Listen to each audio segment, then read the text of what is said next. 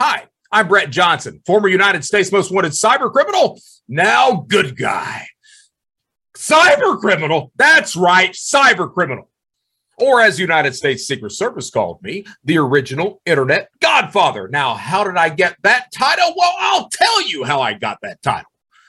39 felonies, a place on the United States Most Wanted list. I escaped from prison, and I built and ran the first organized cybercrime community. It was called Shadow Crew. It was a precursor of today's darknet and darknet markets. It laid the foundation for the way modern cybercrime channels operate today. Now, look, there's a whole story behind all that we don't have time to go into today. Why? Well, because today, right now, it's time for the Brett Johnson Show.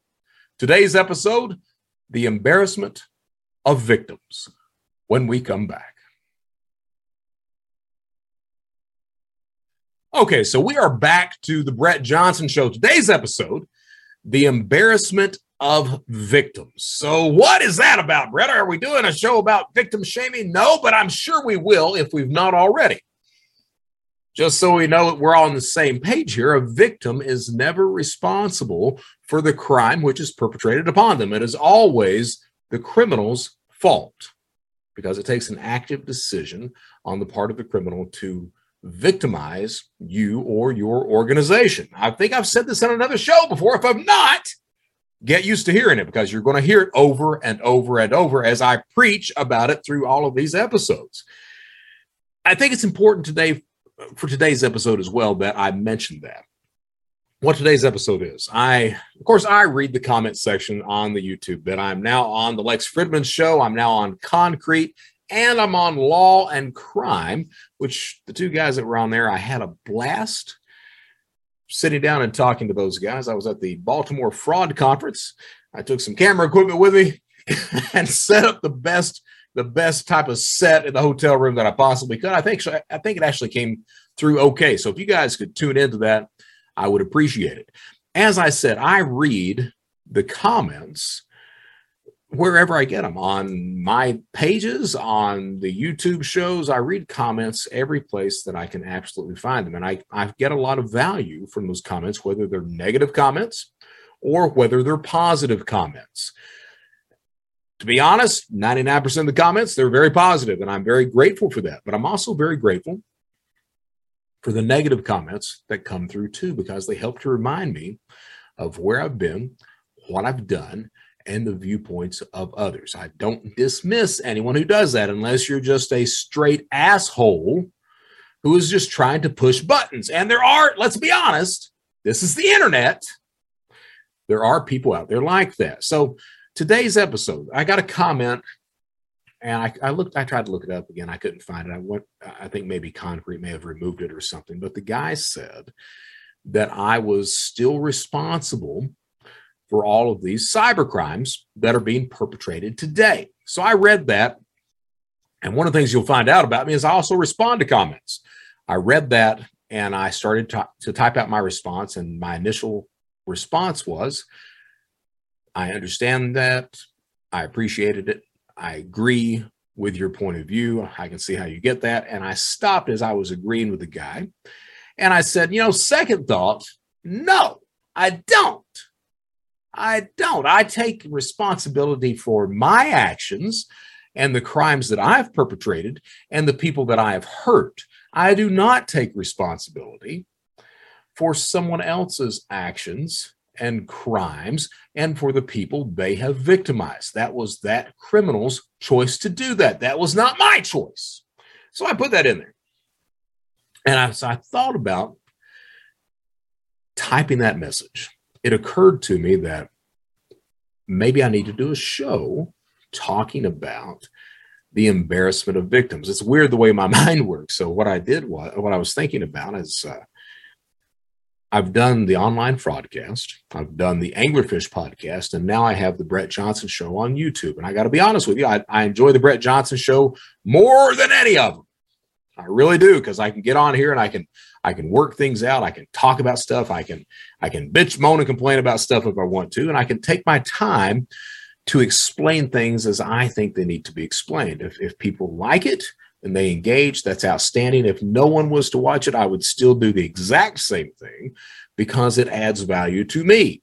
It gets me where I'm working through some of these frauds that happen online, personal matters as well, things like that. Now, that being said, this show has been concentrated heavily on crime, fraud, cybercrime, cybersecurity, everything else. I've not really done a lot of talking about my personal life. And I think we need to start fixing that. And the reason why, I've had a lot of people that have reached out to me after listening to the Lex Fridman show and after listening to Concrete. And they did that also when I recorded the initial episodes of the Anglerfish podcast, which is kind of an in-depth deep dive into my biography. I had a lot of people reach out to me, and even in the comment section on the YouTube channels, they've been saying this, that their childhood was extremely similar to mine. I've had people on LinkedIn that have reached out, people on Twitter that have reached out and have said the exact same thing. I've had people that went on, even though they had a very abusive childhood or their childhood was really fucked up, because there's no other word for it other than fucked up. I've had people that had a really fucked up childhood that go on and they lead very healthy lives. And then I've had people who have had a fucked up childhood and they've went into crime, alcoholism. They've really spiraled down, and they're having a lot of difficulty leading their lives. But they've all reached out with pretty much the same sentiment. They've thanked me for sharing my story on these channels. So I wanted to talk about that today, and I'm calling this show The Embarrassment of Victims. And the reason I'm doing that is it seems to me, and Lord knows I've encountered it both as a predator, an online criminal, well, even a real world criminal. It seems I've encountered it as both a criminal and as a victim. So I wanted to talk about that today because it's interesting to me.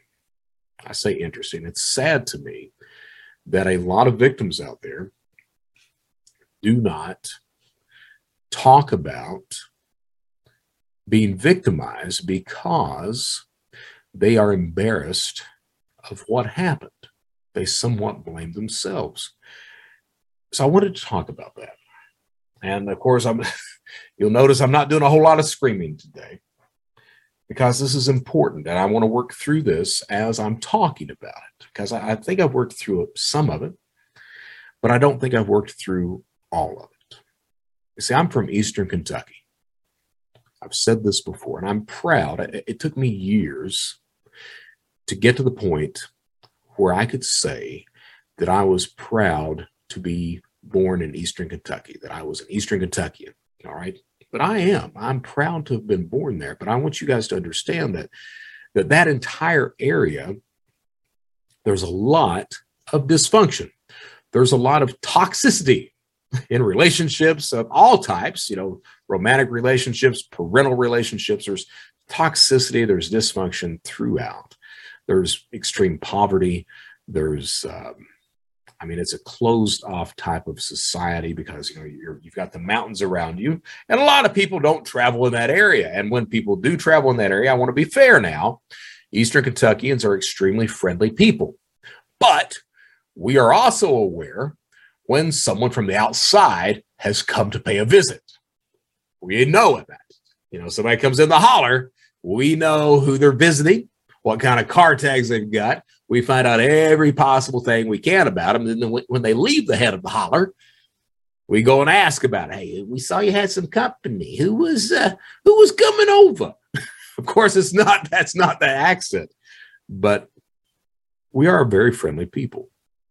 We're also people that, as a people, we've been victimized as a people for decades, much longer than decades. When coal started to really come into play, you had a lot of these coal barons, if you want to call them that would venture forth to Eastern Kentucky, and they would talk to these people who own the land. they would know the value of the minerals under the land, but they would explain to the people that, hey, yeah, we're not want to mess up your land. We're not want to do anything. You'll never see anything happening. We just want to come in and extract what's under the land, and we'll pay you so much, so many pennies per ton, so that you allow us to do that. So a lot of people signed away their mineral rights, and they would have profited on a really good amount of money, they became more destitute. And at the same time, the coal companies came in and strip mine the land, rape the timber, to quote John Prine in a song, did all that, and the people continued to get poorer and poorer and poorer. You had jobs mining coal, and certainly that was a job, but the mass amount of wealth left Eastern Kentucky. So today you've entered Eastern Kentucky, and it's a very poor area. People have a very hard time getting a job. If you're lucky to get a job, that is. For those who aren't lucky enough to get a job, they may be involved, and I've said it before, they may be involved in some sort of scam, hustle, fraud, whatever you want to call it. But that's not what this show's about. This show's about the embarrassment of victims. I'm from Eastern Kentucky, and so I have many victims from my criminal history. I've talked about that on shows. I've talked about it in presentations. I've talked about it in interviews. At one point, and it wasn't even when I was a beginning cyber criminal. I look back now, and it's almost like you could almost, kind of understand it if I were a beginning cyber criminal. But I wasn't. It was toward the last days, and that desperation was hitting because I didn't have any other way to get money to, I could have got a job, let's be honest, but I didn't have any way to pay for the lifestyle that I was leading and supplying to the woman that I was in love with at the time. So I continued to steal, and it got worse and worse. And at one point, it got to the point where I was tricking people into sending gold bullion, diamonds, things like that, COD, collect on delivery, so that I could, as soon as I get the package, I pay for it with a counterfeit cashier's check. Started doing that. One of the victims of that was a lady who had saved up a coin collection, a silver coin collection. It used to be that silver, that US currency, the coins were silver at one point. So this lady had saved up, I think it was like 75 pounds of silver.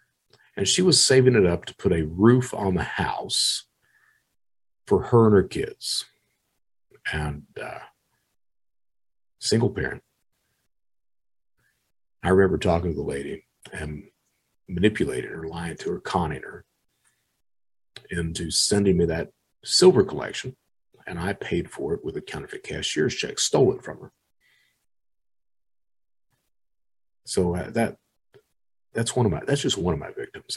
We had, at one point, we had access to, a couple 100,000 E-Trade accounts. And we started cashing out people's retirement accounts. That's another set of victims. The number of victims that I have are huge. And the damage that I did is huge. It is. I wrecked lives. I did that. I'm not proud about it. I don't boast about it. I regret it every single day. But one of the reasons that I was able to do that, even if you go back to my first online crime, and I make a joke about it in presentations because it gets a laugh, but it also sends a message to the people listening that, hey, because it gets serious pretty quick from that point. What happens is I'd found eBay. I knew it was when eBay first started up. eBay started in 95. This would have been 96, 97. So eBay, found it. I knew there was a way to make money. Didn't really know how. One night, Bill O'Reilly's on Inside Edition. He used to host that. Bill O'Reilly's on Inside Edition talking about Beanie Babies. The one they're profiling is Peanut the Royal Blue Elephant. They're selling it for $1,500 on eBay. I'm sitting there watching like, shit, need to find me a Peanut. So I skipped class the next day, go around to all the Hallmark stores looking for this little creature. Can't find him. After about 3 hours of that, because I was a dumbass. It took me 3 hours to figure out that no, Brett, he isn't in the Hallmark stores. His ass is on eBay for $1,500. So it took about 3 hours for me to figure that out. But I did notice that about the same time I figured it out, that they had these little gray elephants for $8. So I bought a gray elephant for $8, stopped by Kroger on the way home, picked up a pack of blue Rit dye, went home, tried to dye the guy. Well, you get him out of the bath, looks like he's got the mange. The dye doesn't hold. But I ripped the lady off of $1,500. I found a picture of a real one online, posted it. She thought I had the real thing. She wins the bid. I manipulate her. I'd lie to her and I say, hey, I don't trust you. We've never done any business before. If we're going to do this, I need you to send me US postal money orders in the amount of $1,500. Once I cash those out, I'll send you your animals. She believed that. So she sends me 2 US postal money orders totaling $1,500. I cash them out. As soon as I cash them out, I send her this animal in the mail. Immediately get a phone call. This is not what I ordered. My response, lady, you ordered a blue elephant. I sent you a blue-ish elephant. I'm not proud of that. I'm not. I stole $1,500 from a lady. And the reason I'm talking about these stories, now later on, these people complained to law enforcement, but I have a whole list of victims and of companies that I have defrauded and victimized that never complained, that never reported what had happened to them.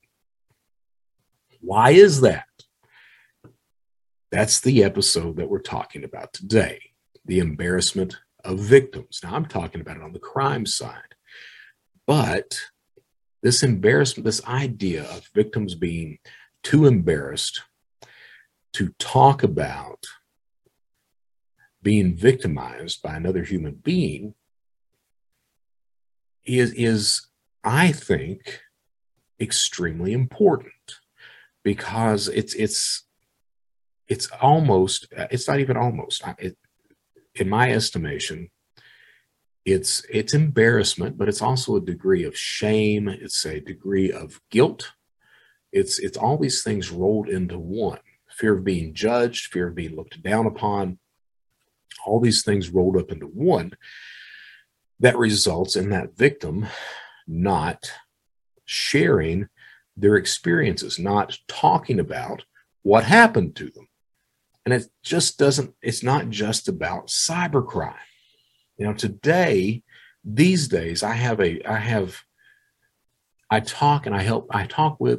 victims as much as I possibly can. I had a lady that called me the other day. I've got another guy on LinkedIn that's reached out today. He lost $73,000 in a crypto scam. I've not called him back yet because my wife today, she graduated nursing school, and I've been really engaged with that. So I've not had a chance to talk to this guy, but this guy, he lost $73,000 in a crypto scam. And I've got to call this guy up and basically tell him, hey, I'm sorry that this happened to you, but that money's gone. You're not going to get it. You may, even if you did find out the criminal, the guy's name, even if you did prosecute that person, you're not going to get that money back. That's what a lot of my days are dealing with victims, because I believe it's important to deal with victims, because I went so much of my life without caring about the damage that I was doing to other human beings. I think it's important today. I think it's part of what I have to do is help as many people as I possibly can. Unfortunately, a lot of the times you can't. But what I can do is I can tell them the truth, instead of giving them some sort of false hope, instead of sitting there and saying, oh, yeah, we can get your money back. No, I'm sorry. You may be able to identify the guy, but more than likely, that money's been pissed away somewhere. So that's what I do. And I kind of got off topic there. This is about the embarrassment of victims. And the reason I say that that these days, I really care and pay attention and try to help as many victims as I can is, I think, because I've spent so much time looking back on my life and the way that I was victimized, the way my sister was victimized, the way my father was victimized. And I've let those feelings and those thoughts from back then sink in. And I've really spent a lot of time thinking about that. And I really understand, or at least I hope I do. I think I am. I think I'm understanding the damage that I did to victims and the damage that other people do when they cause harm to another human being. So I wanted to talk about that today, and I guess the way I want to do that, like I said, I'm sorry, but if this is kind of a learning process for me as I talk about this today, all right, because I've not worked everything out. I've got ideas that are floating around my head. I've spent a lot of time on it. I've spent, especially after this gentleman on YouTube made the comment that I'm still responsible for those crimes. And it hit me that no, I'm not.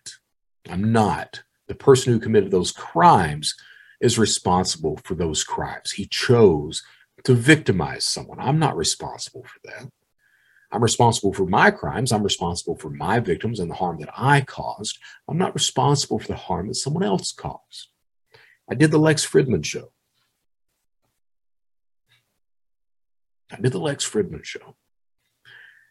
And in the show, that show was the first time that I really have spoken openly about my relationship with this woman named Elizabeth. Usually I joke about it. Usually I gloss it over. Usually I don't even want to fucking approach it because it's an area of great pain. So it was always easier for me to not address it or to make light of it, bring humor to it, things like that. I talked to Lex Fridman, and I don't know if it's, I've not watched the show. I don't watch my podcast, but I talked to Lex Fridman, and that topic came up, and I don't know if he cut it out or not. But what I said was, I looked at him for a second, and I was like, I looked at him and I said, "Fuck it, let's do it." And I started talking about that relationship openly for the first time that I've ever done, right there. And I'm glad that I did. I'm glad that I did because as I was talking about it, I started to realize all these things.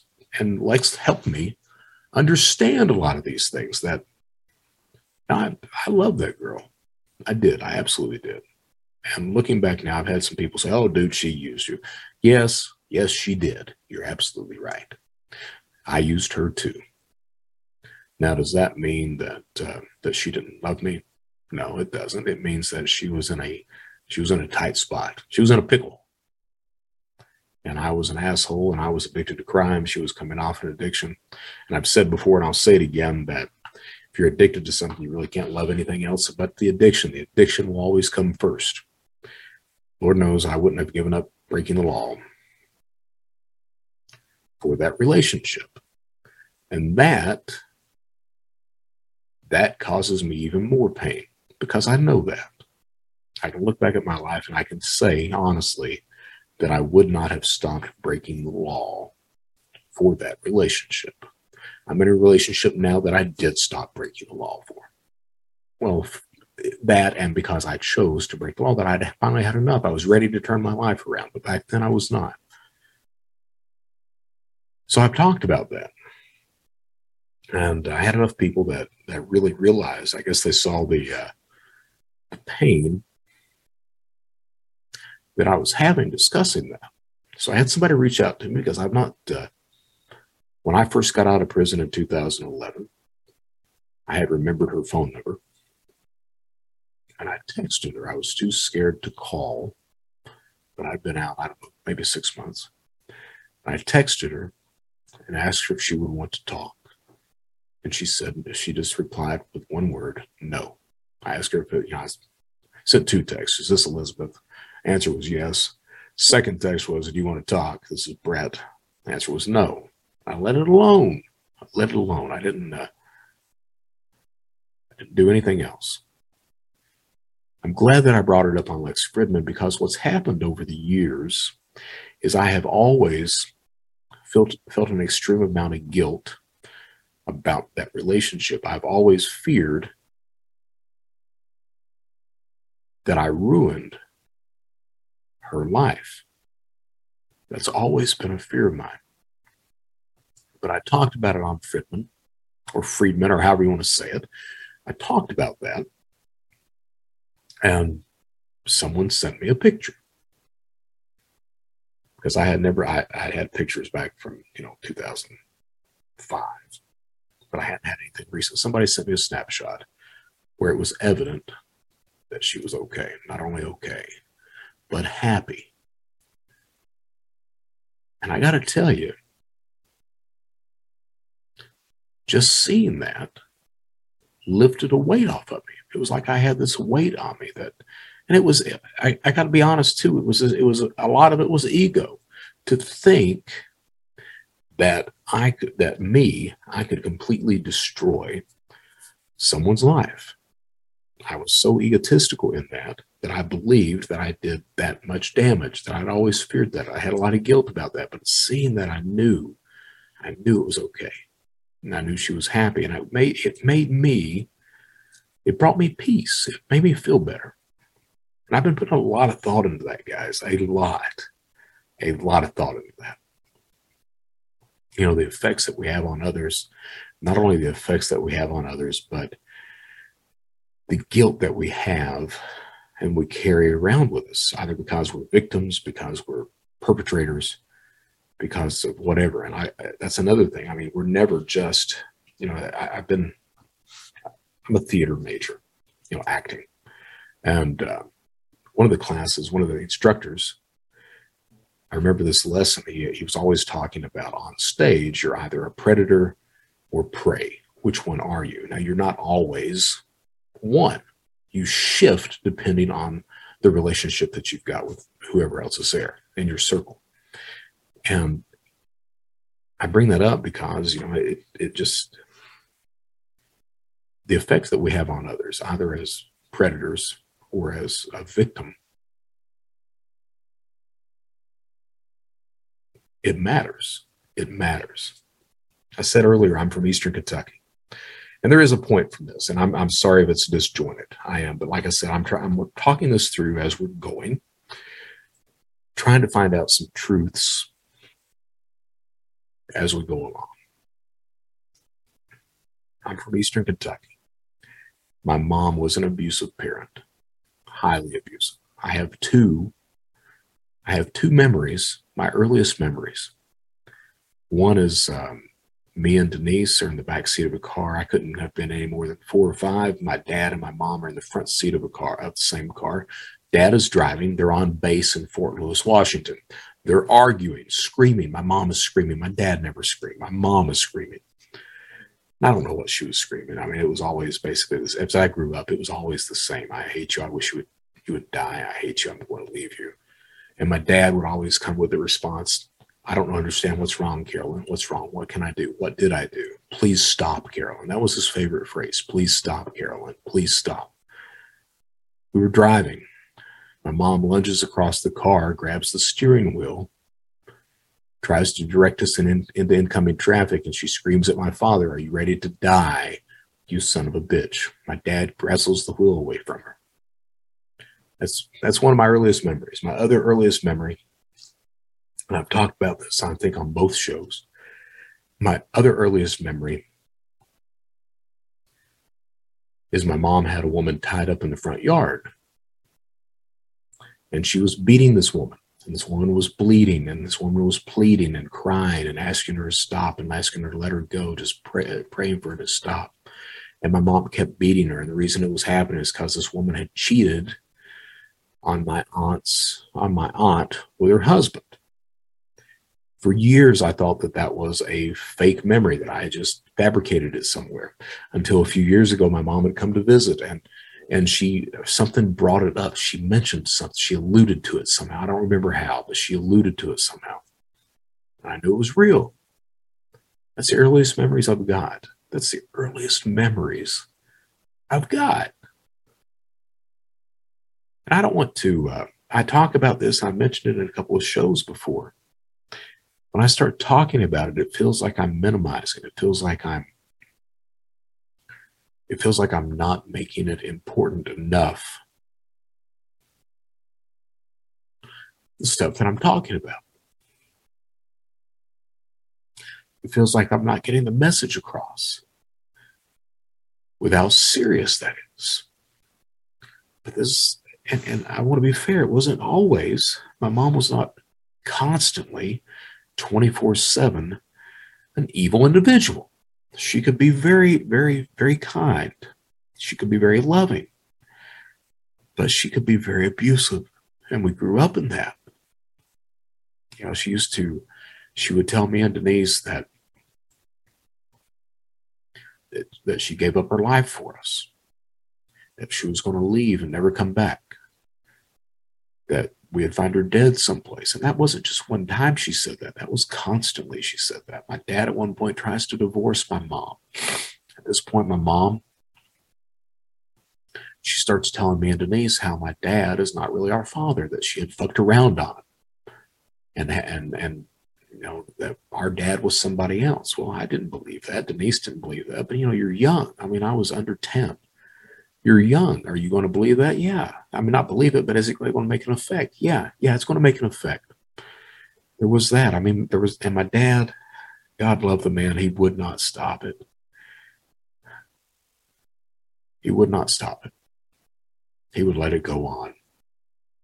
I remember we were in Panama City, Florida, and my dad and my mom, they had this king size bed in their bedroom, and they would lay on the bed and read through the day. They were avid readers. So me and Denise, we were doing something. We were playing something. We were young. We were playing. I guess maybe 8, 9, something like this. Before my mom left my dad, we were 8, 9, something like that, or maybe 10. I don't know. It was young, but my dad and my mom are arguing in there because, you know, when they were arguing, you could hear them throughout the house. You hear my mom throughout the house. You can hear my dad too, because it was always, stop, Carolyn, please stop, please stop. So my mom screams for me and my sister to come into the bedroom. And we go in there, and as we go in, my dad is saying, stop, Carolyn, just please stop. And she's like, shut up, Ray Jane. And then she calls me and Denise over to her side of the bed, and her side of the bed's next to the wall, and we have to, you know, kind of single file it up to her. So I go first because, you know, I don't want my sister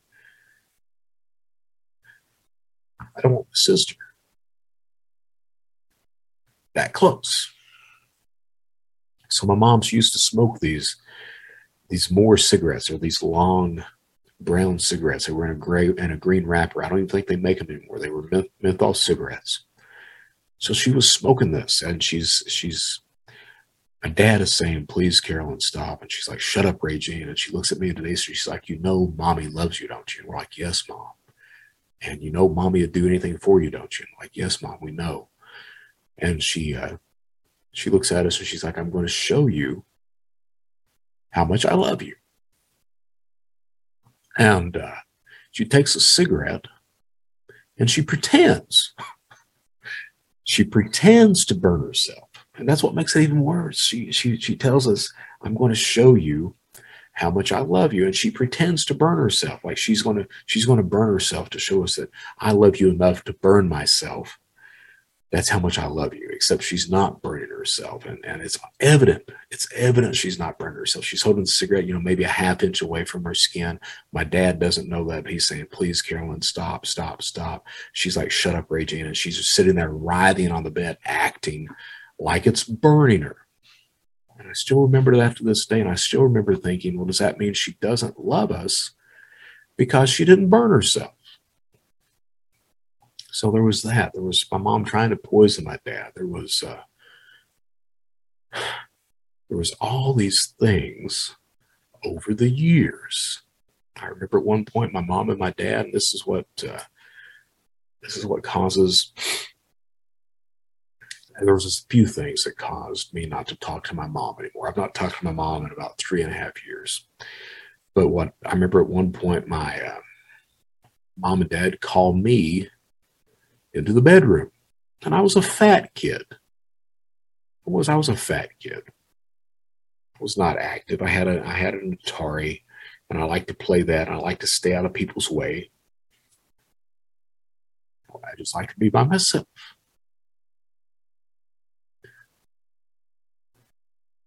So they called me.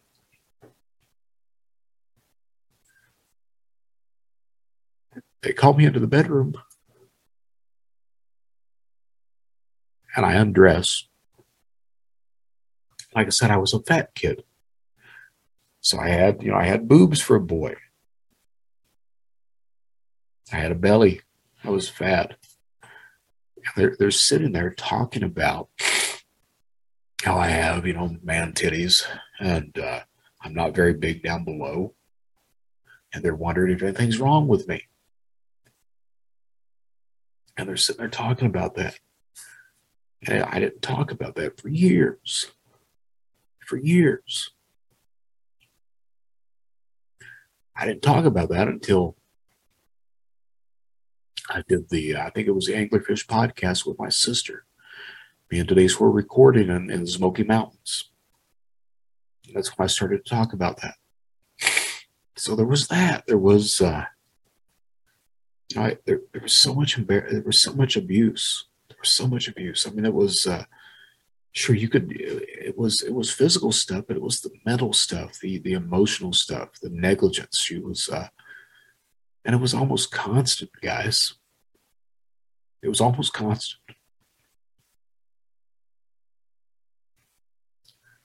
It's almost constant. And I had a guy on YouTube that said that he didn't have any respect for me because I let my sister take care of the problem. I don't really agree with that. I look at it now. My wife says the same thing. I made sure that my sister didn't have to go into that crime. Didn't have to do all these things that I did because I'm from Eastern Kentucky. The mentality is that it's the male's job to do that. And I took that. And I ran with it. My sister didn't have to do that. My sister was able to get away. Now, that doesn't mean Denise didn't have issues. Right now, my sister's not talked to me in several weeks because I did this Lex Fridman show.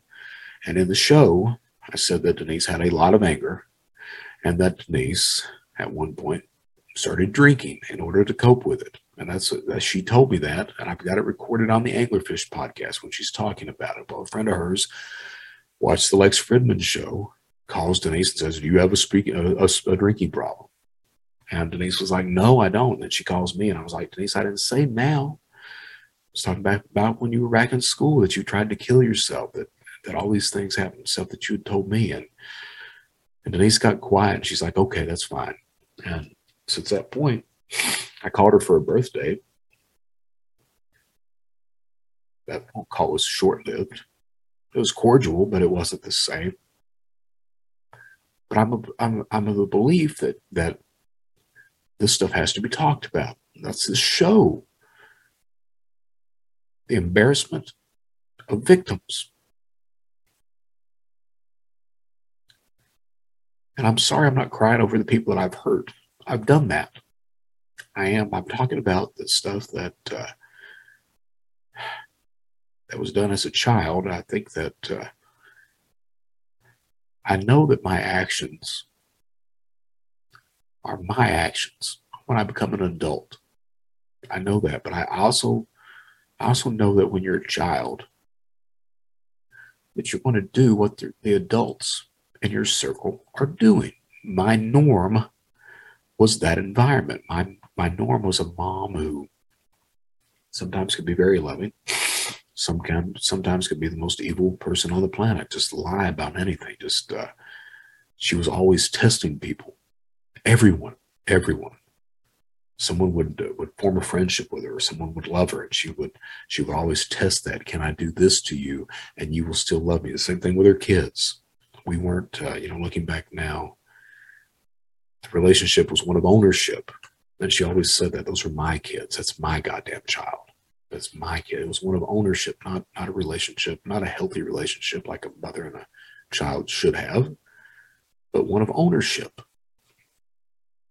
So I all this stuff together, and I grew up committing crimes. I grew up because it was my responsibility. I was scared of my mom leaving because she often told us she would, and she always played these games. She would go and she'd be gone for a couple of days or what have you, and she'd come back and she'd never tell Denise, but it was always telling me, I'm dating this guy. This guy either killed his wife, or this guy tried to rape me, or any number of things like that. Always to just push buttons to see what the response was. Would I take up for my mom?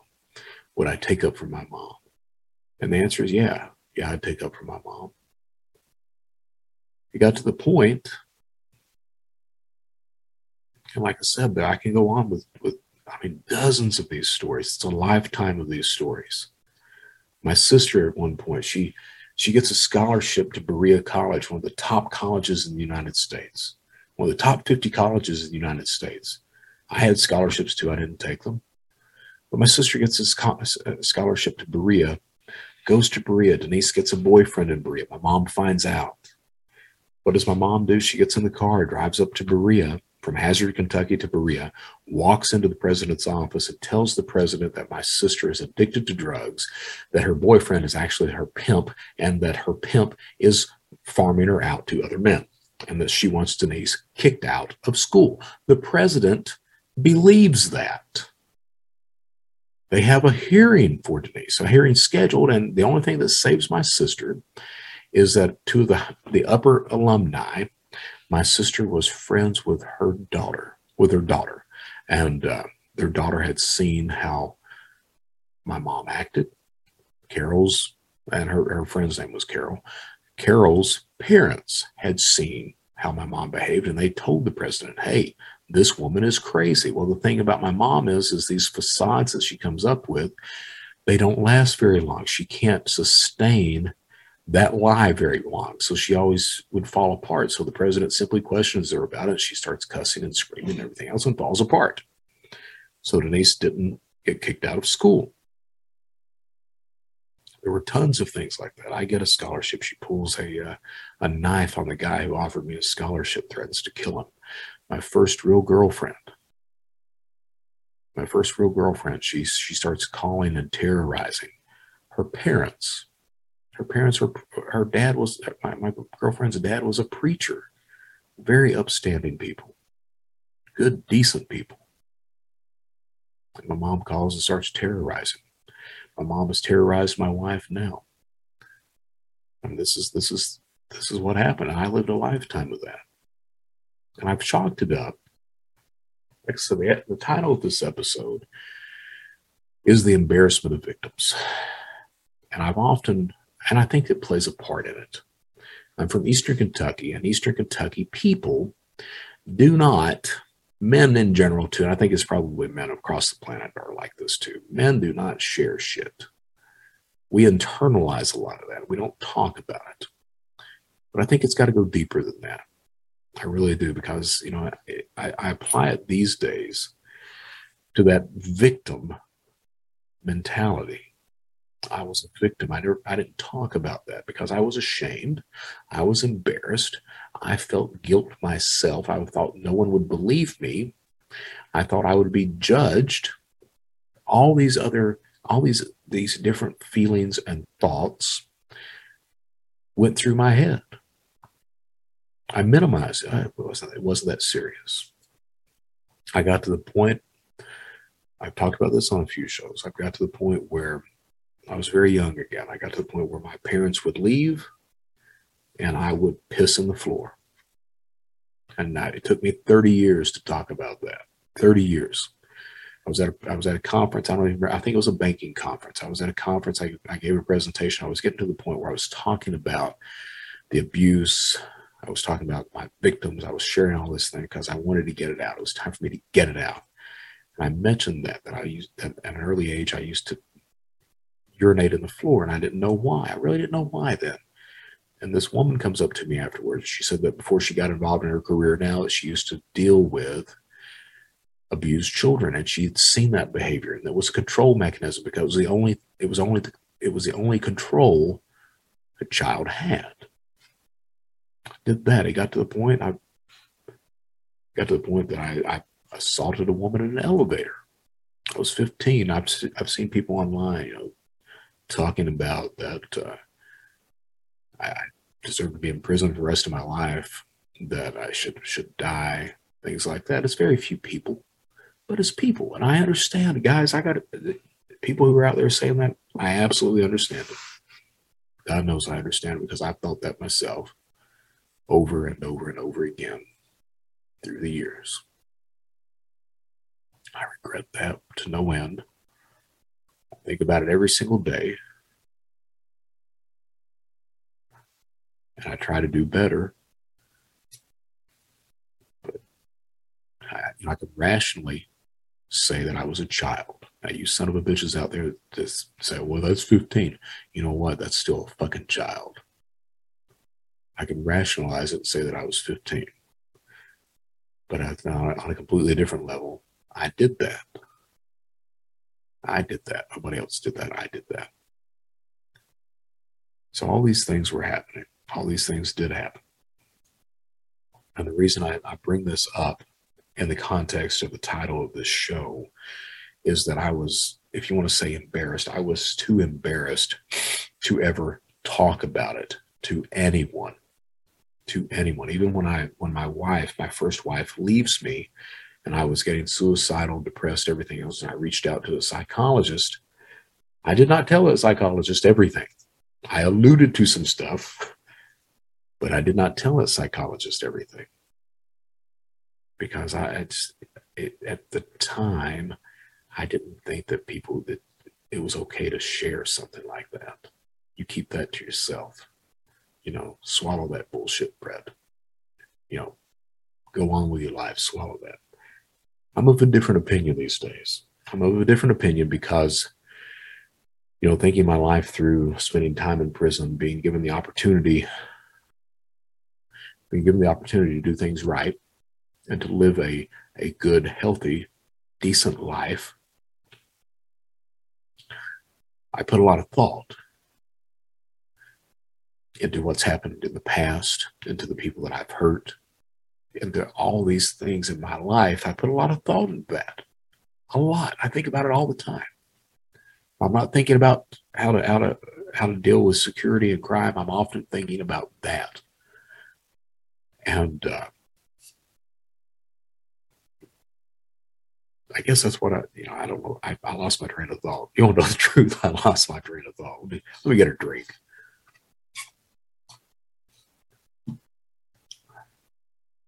Got to the point where I was, I'm on the good guy side of things now. I'm chief criminal officer of Arcos Labs. Who the fuck would have ever thought something like that would happen?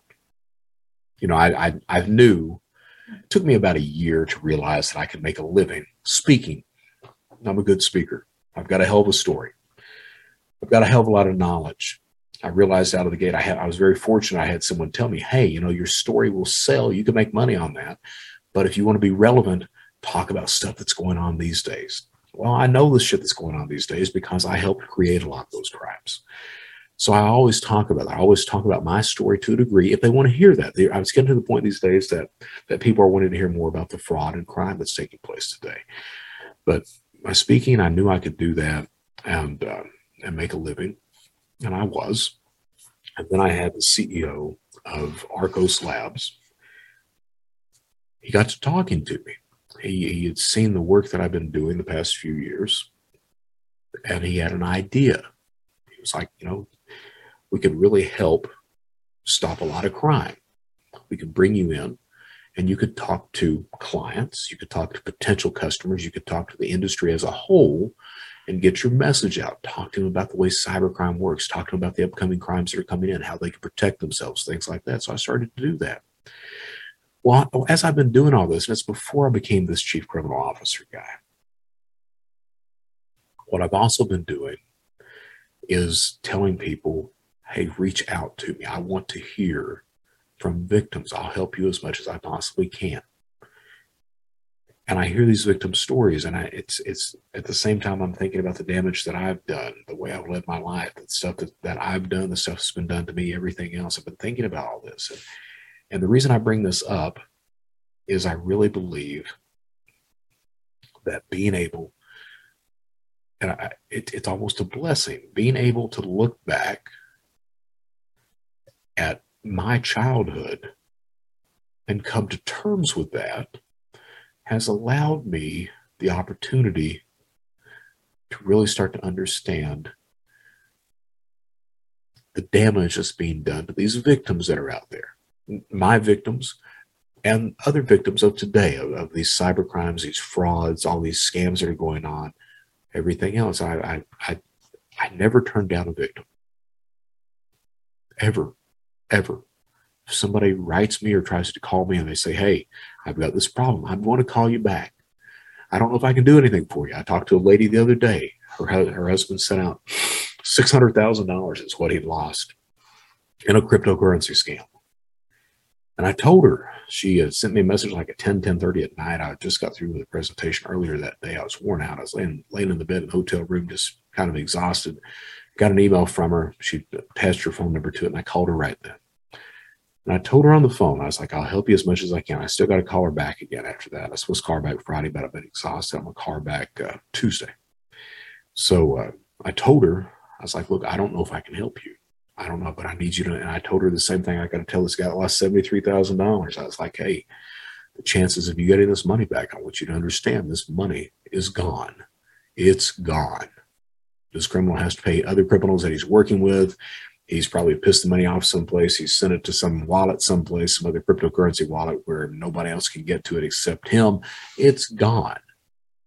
The chances of you catching the criminal, slim, because the criminal's probably not in the United States. He's in some place where jurisdictionally law enforcement can't get to him. The chances of identifying the guy, slim as well, because he probably knows what he's doing when it comes to hiding his identity. So yeah, I tell people, I believe in telling people the truth.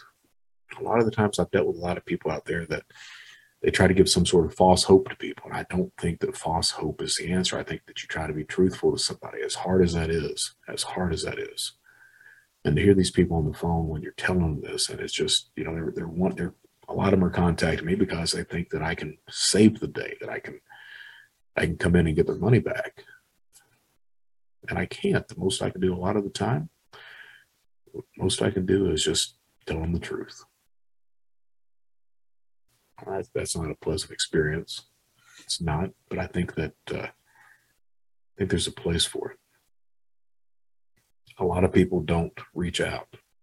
The ones that do reach out, and I get a lot of victims. I get a lot of victims.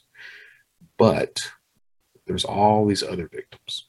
I figure if I'm getting, 2 to 3 victims a week, which is what I'm averaging, 2 to 3 people that have lost a significant amount of money a week, reach out to me and ask me for help. And sometimes I can help them, sometimes I can't. But if 2 to 3 are reaching out to me, the question becomes how many out there are not, because they're embarrassed, they're afraid of being judged, they've got guilt over it, they think that it's not as important to really worry about all these other things, all these emotions that I have and thoughts that I have based on my childhood experiences and the way that I was a victim of abuse from my mom. And every adult around me. It wasn't just my mom. It was my granddad. It was my grandmother. It was, even my dad. I love the man to no end. But he was the other adult. And he could have stopped it. But he didn't. He didn't. My sister doesn't talk to my dad these days. I hold a grudge against her for that, because the man has tried to apologize. He understands what he did. And people make mistakes. People make mistakes. You got to give them a chance to turn things around. You got to give them a chance to find redemption. I see that most people on that reach out to me, either in the comment sections of these shows that I'm doing, most people understand that there's a section of the population that evidently believes that someone like me can't change. I don't believe that. I think everyone has the capacity to change. Everyone. So I wanted to do this show today, talking about the embarrassment of victims. how important it is for victims to understand that the only person responsible for you being victimized is the victimizer. It's never the victim. It's the victimizer. It's the person who is hurting you, who is causing harm. It is never the fault of the victim. You know, you see these jokes, and they're bad jokes. You see these jokes about abused women, or you see this thought process. Well, what did she do to set him off? She didn't do a goddamn thing to set him off. I don't care what she did. She could shit in his bed, huh? She could shit on his side of the bed.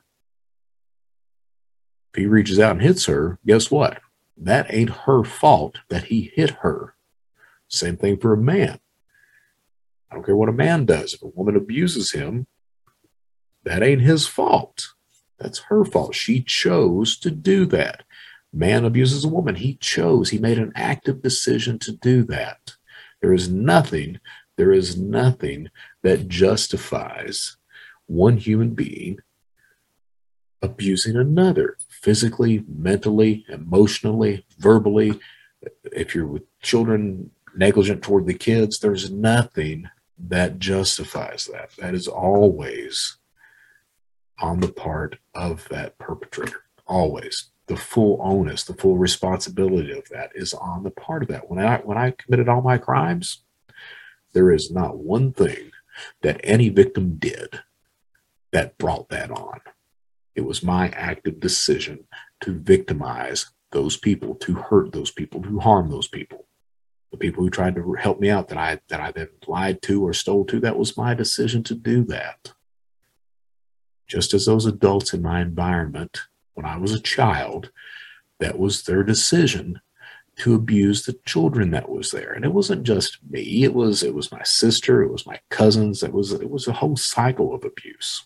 And it wasn't just kids. My grandfather was abusive to every single person around him. My mom, as I pointed out, one of my first memories was her having a woman tied up in the front yard beating her. It wasn't just toward kids. It was everybody they could possibly abuse that they were doing that to. That woman, as far as I know, never reported anything. Why? Why? You know, that's the thing. We're going to do a show on victim shaming, absolutely. But think about that for a second. Think about someone being victimized. I don't care if it's because of a crime, if it's because of abuse. I don't care what that is. But someone is being victimized, and that person not only never reports it, but doesn't talk about it. What happens when you don't talk about that stuff? Well, it eats you alive on the inside is what fucking happens. It eats you absolutely alive. Until finally, what do you do? Does it result in crime? Does it result in abusing others? Does it result in a life of alcohol and drugs? I mean, I've had people that have reached out to me talking about how they've had a similar childhood to mine, how they had an abusive parent or abusive father, an abusive mother, or somebody that was abusive in their life. And because of that, they were never able to get past that. And they had a life of crime, a life of fuck ups, a life of drug abuse, addiction, these types of things as well, of unhealthy relationships, of never being able to have a healthy relationship. And it strikes me that a lot of the reason why is because they weren't able to talk about it. They weren't able to talk about it. They were embarrassed to talk about it. And I think embarrassed, I think that's a poor choice of words, even though I chose that word, but I don't have a better word for it. I just know that a lot of abused people, a lot of victims out there, they internalize that shit. They don't talk about it. It eats them alive to the point where it becomes, it's just physically, mentally, emotionally unhealthy, not only to the victim, but to every person in that victim's circle. Every person that victim then encounters gets a dose of that unhealthiness, of that toxicity that's coming outside of them because they've internalized their abuse so much. The reason I'm saying this is because, I've had people that have reached out to me and they've thanked me for talking about this. for sharing the way that I was abused, and then I was able to turn my life around. I tell you what, yeah, I've turned my life around in that I don't break the law. I'm with a healthy person in a healthy relationship. I work hard every day to do the right thing, but there are still problems. I still have problems trying to be not trying to be healthy, but trying to understand what a healthy relationship is. I have difficulty sharing things. Okay, thoughts, things like that. I would never sit down with my wife and have this conversation that I'm having on camera right now. How fucking crazy is that? All right, I can share all this on camera for however many people want to see it. But sharing it with my wife or somebody who's really important to me, I can't. There's something that's fucked up about that, guys. I mean, I'm able to get it out, but there's something that's fucked up about that. So I'm still coming to terms with everything. I'm still processing everything. I'm still working through everything. The point of this show, I don't know. I don't know. I think that the point of this show is if I can turn my life around, okay? Someone who was abused as a child, someone who assaults another person at a very young age, someone who then goes off to be a criminal, lead a criminal lifestyle, be a career criminal, serve prison time, escape from prison, go on the most wanted list, everything else. Have all these opportunities to turn my life around that I squandered away. If someone like me can come through that, I know all these people that have reached out to me. I know you guys can come through that too. I know that. I think that what it boils down to is actually being able to talk about it. That's what I think it boils down to. If you're not able to talk about it, I don't care who you're talking about it to. I talk about it to you guys. I talk about it on stage. I talk about it on podcast interviews. You've got to have an outlet to talk about it. Even if it's just a blog that you're writing under a fucking pseudonym, you've got to be able to talk about it, because once you start talking about it, you start thinking about it, you start processing it, you start to realize that, hey man, I was a child. I didn't do a fucking thing wrong. Or these people that I victimized, I didn't do anything. I was just trying to buy something and this guy ripped me off. This guy stole my identity. Whatever happened there, this guy victimized me. I think you've got to be able to talk about that, because then you start to think about it, then you can process it, then you can work through it, and you can come to terms with it, and you're no longer that person that's internalizing this thing that's eating you alive from the inside.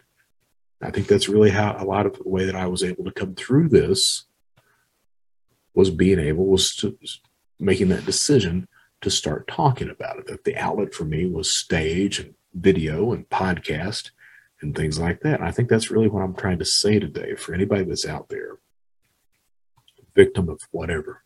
It was not your fault. It wasn't your fault that you've been a victim of crime, a scam, romance scam, cryptocurrency scam, anything else like that. It's not your fault if you've been a victim of some sort of abuse, mental, physical, verbal, emotional. If you were a child who was neglected, that's not your fault. That's the fucking perpetrator's fault. You got to realize that. And I think to really realize that, you got to start talking about it. Okay.